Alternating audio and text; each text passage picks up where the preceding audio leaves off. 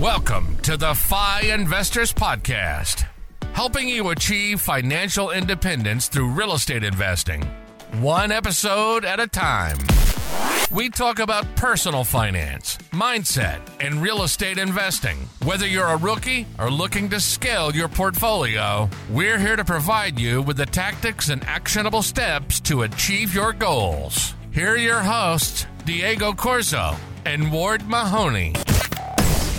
What is up, Ward? How are you? Are you ready for another FI Friday? I am ready, man. We have a really exciting topic today. Super excited to get into it.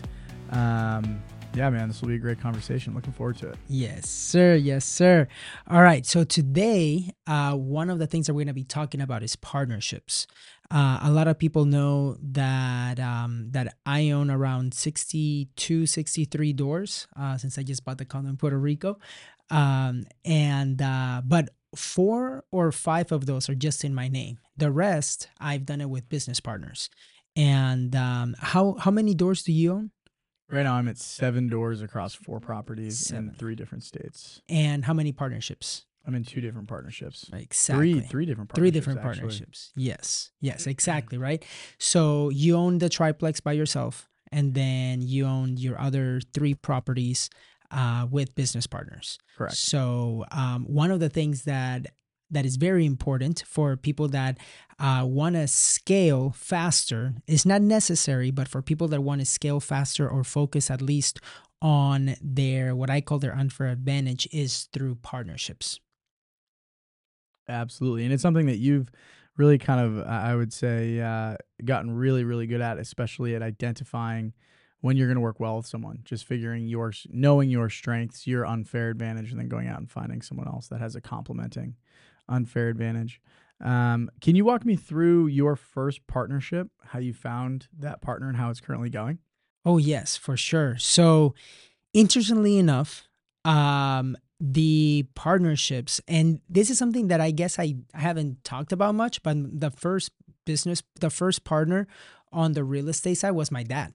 I was trying to buy a house in like one of my first house hacks here in Austin. Yeah. And because of my DACA status, I couldn't qualify. I was under contract. They denied me. So then I called my dad, super bummed, really sad. And he was like, well, why don't we just buy one in Florida? Now, this is back in 2013. So prices were a little bit different. And so we were able to find a property in Florida for around $60,000. Wow. We cannot find it anymore, right? But what ended up happening is I was able to buy that property cash with my dad. We partnered up, and then we borrowed $10,000 from my buddy Pascal. And so that was my first deal.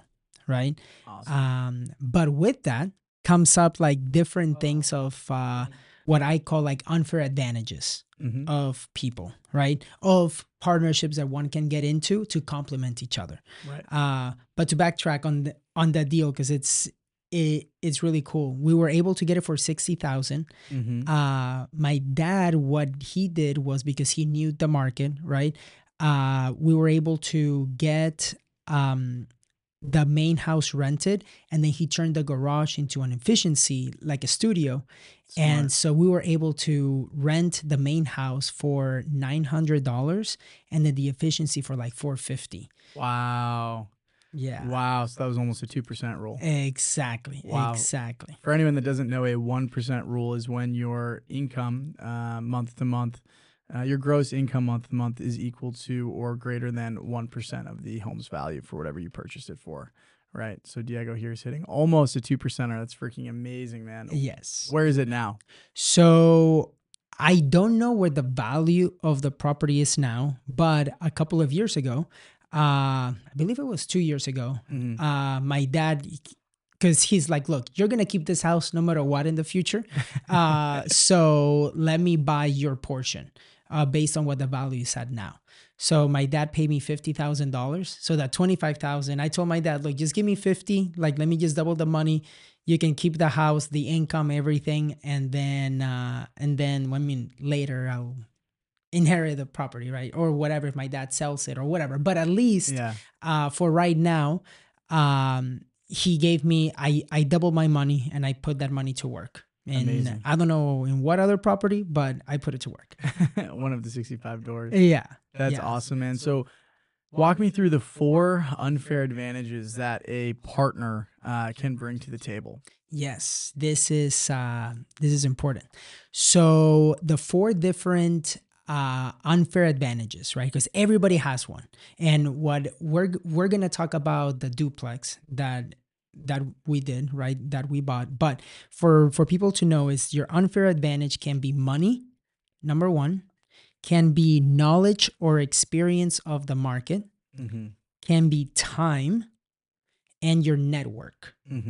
So number 1, money, knowledge, experience, time, and the network. And those are the things that, as I look back and I connect the dots, those are the things that have helped me in the past, being able to basically being able to partner up with the right people and for us to complement each other, because everybody was at different stages. That's awesome. So for example, just kind of going a little bit deeper to the story with your dad, right? What were those unfair advantages that you two brought to the table? Yes. So I brought in the money and a little bit of the experience, because I knew, even though it was my first property, I knew how to analyze the deals and I knew like when to spot a good deal, right? Now, how to analyze the numbers. My dad brought in 50% of the money, right? But he also brought in the time, because he was the one that was looking at properties and he was going to be the boots on the ground. Right. And he also brought the network, because at that point he was going to be able to have the connections to get the contractors, to get the HVAC person and all of that stuff.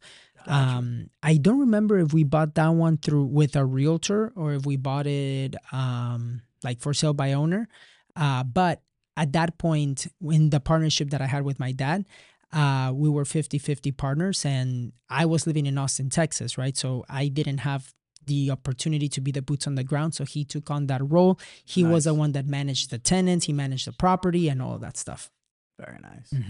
Yeah. Awesome. And then obviously it's kind of a funny ending there, where it being your dad, you said, hey, only give me $50K back and that'll be the end of the partnership. Did you end up doing any other deals with him, with your dad? With my dad, we bought a couple of more properties. And it's funny because this is like back in 2000, I think 2016, 2017. This is when my brother was wholesaling properties in Jacksonville.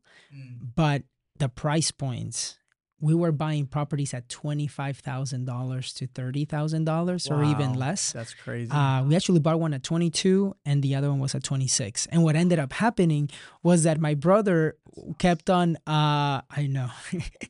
was that my brother kept on competing. Like he would say, hey, Diego, do you want to buy this property? And then I remember I was with my dad at the time, and my dad was submitting an offer on that house too.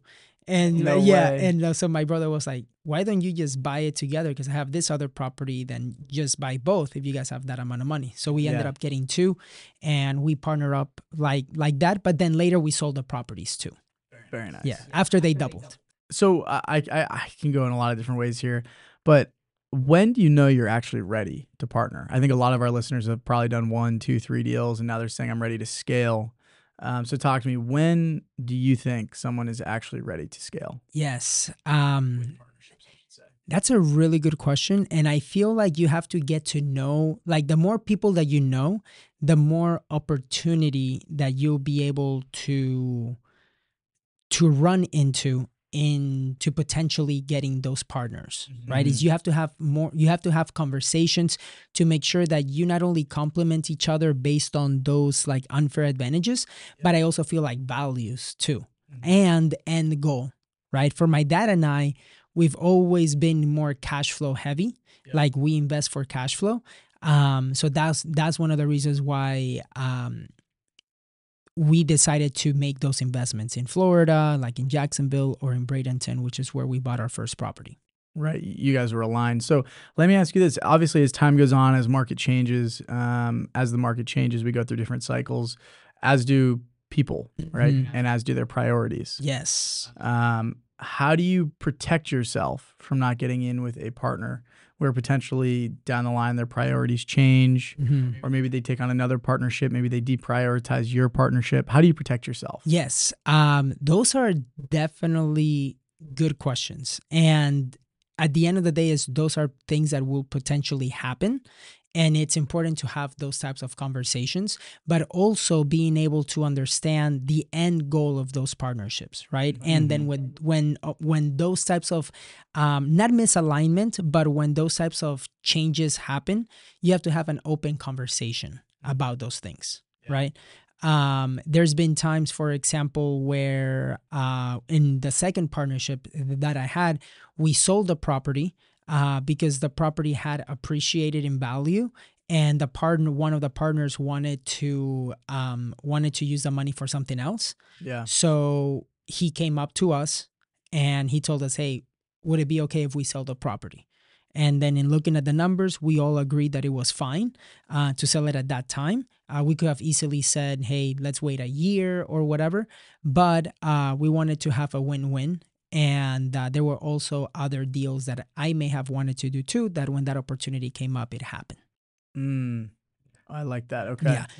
But it's important to have those open conversations and understand too that they're like, for example, there are some deals that I've done that are more less cash flow, but more appreciation or just putting my money to like on hold to work, right?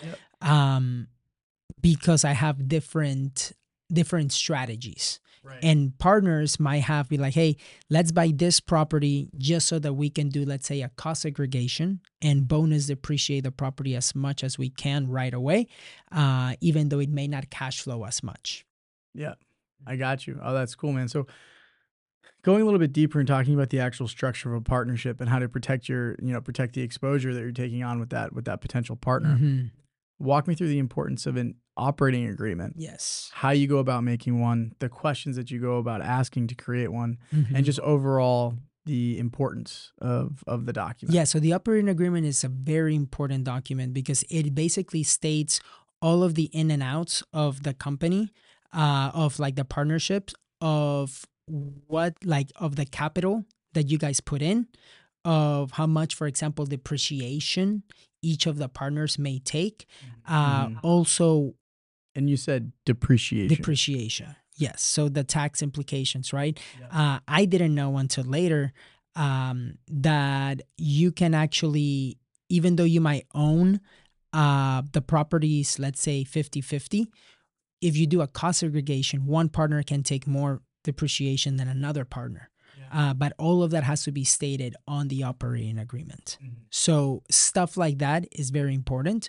Also, what happens when you sell the property? Like, what are those implications to decide, like, what happens? How is it done? Is it done like if a partner says, "Hey, I want to sell the property," do you put on the operating agreement that we may not need to sell? I can just buy your portion. Yeah. Right? Because maybe I do want to keep that property and maybe you don't. So then I buy your portion. And what's important to note is like, okay, if you buy my portion, do you take out expenses that we would have paid if we would have sold in a regular market? Like the like realtor fees and like taxes and stuff like that. So those are all things that are super important, like the exit strategies and having those conversations in the beginning. I like that a lot. So for anyone that may be in a current partnership but did not do the operating agreement, what's your advice to them right now? So that has happened to me, right? Because I learned from experience. I'm not perfect or anything, right? And the more that, like, I have 8 years of experience from that perspective of investing in real estate, and there's always something new to learn, right? So there's been some that I didn't have operating agreements and then we did it later. So it's just a matter of having those conversations and putting one together based on the fact that you don't have one now, but having those conversations of, okay, from now on, what does that partnership look like? Right. Yes. But there's always been opening conversations from the beginning. It's just that we didn't have specific things in writing but we were both on the same page. I love it. I love it. So I feel like this advice regarding the operating agreement is both strategy and also very tactical. Mhm. Could we get into more of the, say for example, if you have 4 different people that you could potentially partner with, maybe you have the deal and you have to think, do I want to go with person A, B, C, or D? And they've all got a different, one person has the money advantage, one person has the knowledge advantage, one person has time, one person has the network. Yes, Which one do you go with? man, that is a really good question, and it really depends. Which one do I need the most at that time? Because, for example, my unfair advantages have changed through time. In the beginning, I had a lot of time back when I was like 24, 23, 20, like 25, right? I had a lot of time and not that much money. So, so what I did is I partner up with people that had the money, and then I was the boots on the ground. I was the one managing the property. I was the one finding the deals, analyzing and everything. Somebody else just brought the money, right? So it'll be a little bit different because now, let's say if somebody says, "Hey, Diego, I have $2 million to deploy in Austin, Texas. Would you want to partner up with me?" I know that he has the money. I will more than likely be the boots on the ground, or we have to outsource that, right? So there's been times that I just tell him, "Hey, look, I have the knowledge. I can provide the knowledge and the experience and the network, but I don't have the time." So we either we definitely put a property management in place, or we work with somebody that will be able to be looking at deals and everything. And then I come in with the knowledge of buying the property or maybe structuring the deal. Right. Yeah. But it's important to know that for other people, it does change through time. Now, if we're talking about me investing in another area, for example, I want to make sure that I might be the money guy in that sense. And I need to partner up with people that do have the boots on the ground, that do have the connections and all of that stuff.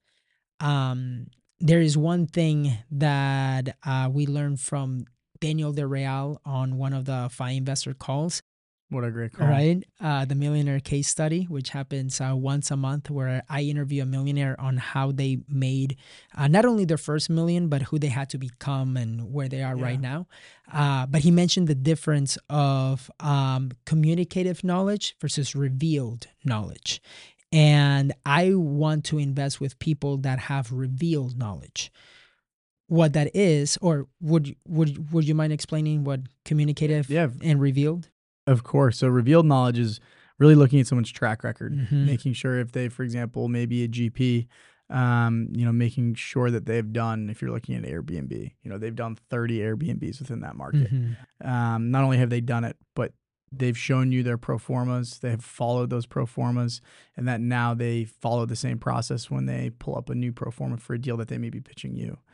Communicated knowledge is basically pitching a deal without that track record and making sure that when you do move forward with a partner, not only can they speak intelligently on the subject, but they've had success 4 or 5 times at a minimum. And also going through different market cycles and everything that is now crucial, because we see a lot of partnerships just going through rough times right now. So make sure that whoever you go with definitely has that revealed and communicative knowledge, and not just one of the two. Exactly, because communicative knowledge is more like reading books, listening to podcasts, all of that stuff. And while that is needed to start, right, there are certain levels of trust too that you can give. Or maybe for one that has communicative knowledge, you just give them a little bit of money or a little bit in the beginning, and more money to the people that have the revealed knowledge. But those are things that I will be looking in that example that you asked with the 4 different partners. It will be what is their knowledge on those markets, their track record, and revealed knowledge. That will be ideal. I like it. I like it. Yeah. Now, let's talk about on the partnership side on the duplex that you and I bought back in September of last year. Yeah, what a fun deal. Yes. Can you explain a little bit about how that deal came about? And maybe we can talk about how we structured that loan and all of that stuff. Absolutely. So I saw an Instagram post from a realtor here in Austin that was trying to sell a seller financed duplex. He listed it up, gave the price, and I saw it actually off an Instagram story. Sent him a DM, asked, would you be interested would the seller be interested in doing any kind of seller financing? Good lesson to learn here, which is why I'll go a little bit deeper into it. Originally, the realtor who was representing the seller wasn't sure, but he went to him. And it turns out that seller had actually already seller financed one or two other properties out of his portfolio. And then it was under contract twice, obviously fell out of contract those 2 times, and it was just about to hit back to the market. And we just got it right then. Mm-hmm. So it was a seller finance duplex. We got it through Instagram. It actually did hit the MLS. I want to say it was maybe a day or 2 days on the MLS. We submitted an offer with 2 different options. I don't remember exactly what the 2 options were, but I know what we have now on it. We ended up getting this duplex for $395. Asking was $430. We bought in September of 22. The interest rate on it is on a 40-year amortization schedule at 3% interest with 7% down on a 10-year balloon. Yes. For anyone that doesn't know, a 10-year balloon means that the full loan amount at that point is due sometime between now and 10 years. There's no prepayment penalties with that. We have a 3% interest on a 40-year amortization schedule. What that means is that we pay 3% interest on the term of the loan. The term is still on an amortization schedule of 40 years, and that amortization is just the schedule of payments. Yes. Right. So we got our monthly payment down as low as we possibly can to make sure that we're cash flowing, which we are. And then our goal here is to try to refi or sell it or 1031 it into a bigger asset once the value appreciates. Yes. And one of the important things is that we bought that in a partnership. And this was where I fronted all the down payment and the rehab cost. And then you're the boots on the ground from that perspective. You were the one that found the deal. It is more like your time working on the deal, right? And then I come in as one of my unfair advantages of being able to put down the down payment and not having any issues of concern. And if they pull my credit or they needed to see assets and stuff like that, all of that was going to be fine, right? So that's why that was a very good example of how partnerships can complement each other. So, yeah. Absolutely. And the other thing too is we talked about depreciation. So you receive 90% of the depreciation, which is more valuable to you because your income is higher than mine. So that's kind of another interesting way to structure it and make it a little bit more appealing for the capital partner coming into a partnership. Exactly. So that's why it's very important to understand what the end goal of that buyer, of that partner is, because sometimes it may not be the cash flow that they're needing right now. Sometimes they might need more of the depreciation, and you can negotiate that with that partner.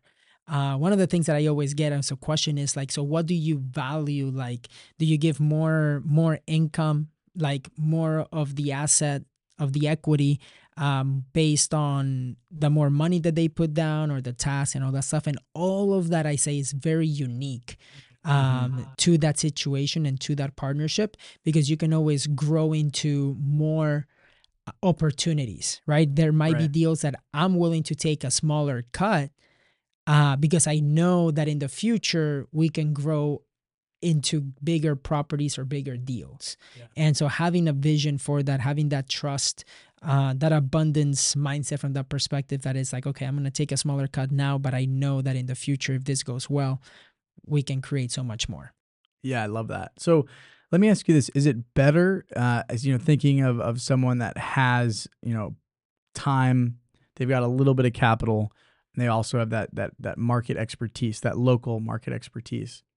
Is it better for them to assume multiple partnerships, or is it better to go all in per se with 1 or 2 partners and then scale throughout that model, right? Because you could scale with multiple partnerships, or you could scale with 1 or 2 partnerships. Yes, it is a lot easier to do it with less partners. And I have learned that throughout my journey. Now I'm trying to do less partnerships from that perspective. I would prefer that, for example, if you brought me a deal, I would prefer to just plug and play into what we have created for economies of scale than trying to invest in a brand new market and talking to setting up a new LLC and all of this other stuff that will also bring more expenses into the mix, right? So I would prefer to do a plug and play for economies of scale. So as you also do that, though, you also pull on more exposure. So if something were to happen to that relationship, especially being the capital partner, Yes. you're at a greater risk. Mm-hmm. How do you diversify that risk? By going into separate, by going into more LLCs. No, but at the end of the day, is just diversifying that risk. I would say pulling an umbrella policy too on that LLC, so that if anything happens, right, on just in case you get sued or stuff like that, is having an umbrella policy for the assets that are within that LLC. So, for example, I have an umbrella policy myself, and I have with other LLCs, we have that as well. And that's more like a commercial umbrella policy. But those are things that I do to protect my assets from that perspective. I love it. So I have to ask this question as well, just because, sometimes shit does hit the fan. If a partnership goes sour, or, say you've been in business with someone for 4 or 5 years and all of a sudden they stop maintaining the property or whatever, right? Whatever it may be. And it's very clear that it's time to stop the partnership. What do you do? You definitely have to go back to the operating agreement and see what are the exit strategies that you guys set for yourself. You have to have a heart-to-heart conversation with that partner to let him know, hey, this is what we had agreed, and this is where we are now. What happened, right? And making sure that they are aware that, for example, if that partner dropped the ball, that they are aware of what happened. And if there needs to be some sort of consequences of like, hey, you made us lose, let's say, $10,000 because you weren't paying attention in doing your part. If we sell the property, you owe me that, let's say we owe 50%, right? That property, and you made us lose 10,000. I would give me 5,000 to cover the money that I lost, and we can split everything else 50-50. Like, I would still like to figure out a win-win from that situation. But of course, making sure that we have the operating agreement.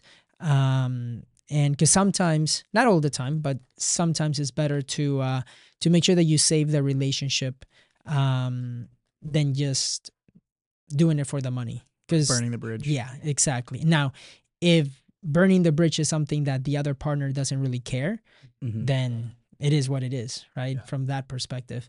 And you just have to move on, right? But I would prefer to save the relationship rather than just going for the money. There's always more ways to make money. I like that a lot. So kind of a follow-up question, and this is more specific to you, and I'm excited to hear your answer here. So if right now you've done a lot of residential deals, you've gotten a lot of single families, you've done a few syndications with GPs, in multifamily deals. And then you've done a lot of STRs, which still falls within the residential model. You're at 65 units, 64 units. Around there. Right? You've got a few million in equity. In 8 years, you're crushing it. Yeah. If you want to scale where you're at right now, what kind of partnerships do you create, and what asset classes do you go after? I would go to scale. I would... based on my experience, right? Like, now it's where I would be able to leverage somebody's revealed knowledge and my expertise and my following, and maybe the trust, let's say, from my partners that I've had, and invest with somebody that would take me into a bigger level of scale. Now, that's one. If I wanted to invest with one person, right? But the other way that I can scale is by doing 1031 exchanges. So, yes. So let's say, Ward, that you and I are like wanting to scale. Let's say it's 3 years down the road. The property has appreciated from when we bought it at $395. Let's say it's at $500 now, as an example. Now we can take that additional $100,000, right, that we have, plus whatever we pay down in equity on the loan, to be able to now have that $100,000 and maybe put that money into another, maybe it's an 8 unit or a 6 unit. So now we're going from 2 units to 6, and then we're doing a 1031 exchange, right? Right. So that's something that that one can do to scale. And again, the partners need to make sure that they are aware of that as a goal, right? And know that, hey, now it's the time, because for example, I have a property that's a quadplex, for example, in McAllen, and I could tell my business partner, I'm like, yo, let's sell this quadplex. We have 100 in equity, and let's put that down on a 16 unit, right? So now we're playing Monopoly, which is pretty cool. We get 4 little houses, and then we get a hotel, right? Right. So that's another way to scale. So that was a really good question. So to recap, it will be 1031 exchange to scale with that same partner, or finding a new partner and then leverage the connections that I have to raise money to be able to leverage somebody else's unfair advantage and be able to scale that way. 100%. And kind of going back on that last point, your ability to actually pull the equity and sell the asset is going to be defined in the operating agreement that you've written probably 4 or 5 years ago or more, or a year ago, whatever. So it all comes back to the importance of that operating agreement. Exactly. And the aligned values of the partnership. Yeah. So that was really good. Yeah. Last question for you. How do you be a good partner? Number one, be a good person. That's number one. But number two is have that accountability of, if you're going to be putting your roles, right? I would say making sure, like, to be a good partner, I want to make sure that I'm doing my strengths and you're doing your strengths. It will be a disservice if I know that your strengths are, let's say, being a handyman, doing the contracting work, like doing the paint, and like, let's say that you're a rock star with contractors, everything. It will be a disservice if I'm like, Ward, now you're going to be doing all the spreadsheets. And you're like, dude, I don't know. Like, what are we doing yeah, here? like I can be the one that's doing the labor, right? Hands-on labor. And then I put you on the spreadsheets. That's me not being a good partner, because I know that I'm not giving you something that works to your strengths, or vice versa, right? If you tell me, Diego, you're going to manage this deal like in ways that I don't know, I think that is a disservice, because we could go faster, we can do better by me focusing on like what I would call my zone of genius or my expertise. So that's one. Man, this is a good question, Ward. The other one is, as I mentioned earlier, like being a good person, accountability. Like, if I'm going to tell you, hey, I'm going to be going there to open the door for the contractor at X day, at X time, I expect that to happen, not, hey, I had to reschedule because I'm doing this now, and the contractor said it was okay, but now we're not going to be able to do the renovations, let's say, as fast, right? It would be more like respecting what you said. Your say-do ratio has to be almost perfect. Say-do ratio, exactly. And that's it, I guess. I'll add one more too. Yes, there. please. That I actually learned on one of my first ever rat race to a 5 treats out in where was it? Pensacola? Gulf Shores, Gulf Shores, Alabama. You have to do what's right for the business and not for you personally, because that probably will not be the best thing for the other partner. Yes. So that was one thing, which also goes when you go into business with someone and you do choose your partners. You should absolutely try to find someone that's on an is on a equal financial playing field as you. Similar risk tolerance, etc. So you don't end up, one person, having a completely different financial background than someone else. Yes, and sometimes that's really hard to do, right? Because of the fact that, so that's true, right? But it's also on what is the vision that you can take on with that partner, right? Because if I know that, for example, that you're really good at like renovations, and you've done this for other people as a contractor, right? But now I want to bring you in as a partner to run the renovations for deals that you and I can do, is maybe you may not be at that same financial position, but you're the same at that knowledge position of what the value that you can bring to the partnership. So yes, I totally agree with you there. But yeah, doing what's best for the business is it's really important. Cool. Awesome. Well, Diego, this was an absolute blast, man. Kind of diving into partnerships, what makes them good, the 4 areas of expertise. This was awesome, man. Thank you for your time, and hope you have a great rest of your evening. Yes, sir, Ward. Thank you very much, and welcome everybody to another Financial Freedom FI Fridays. Let's go. Thank you for listening to the FI Investors Podcast. Make sure you subscribe so you don't miss any future episodes. And share this with a fellow real estate investor who you think would find value in what we do. Until next time.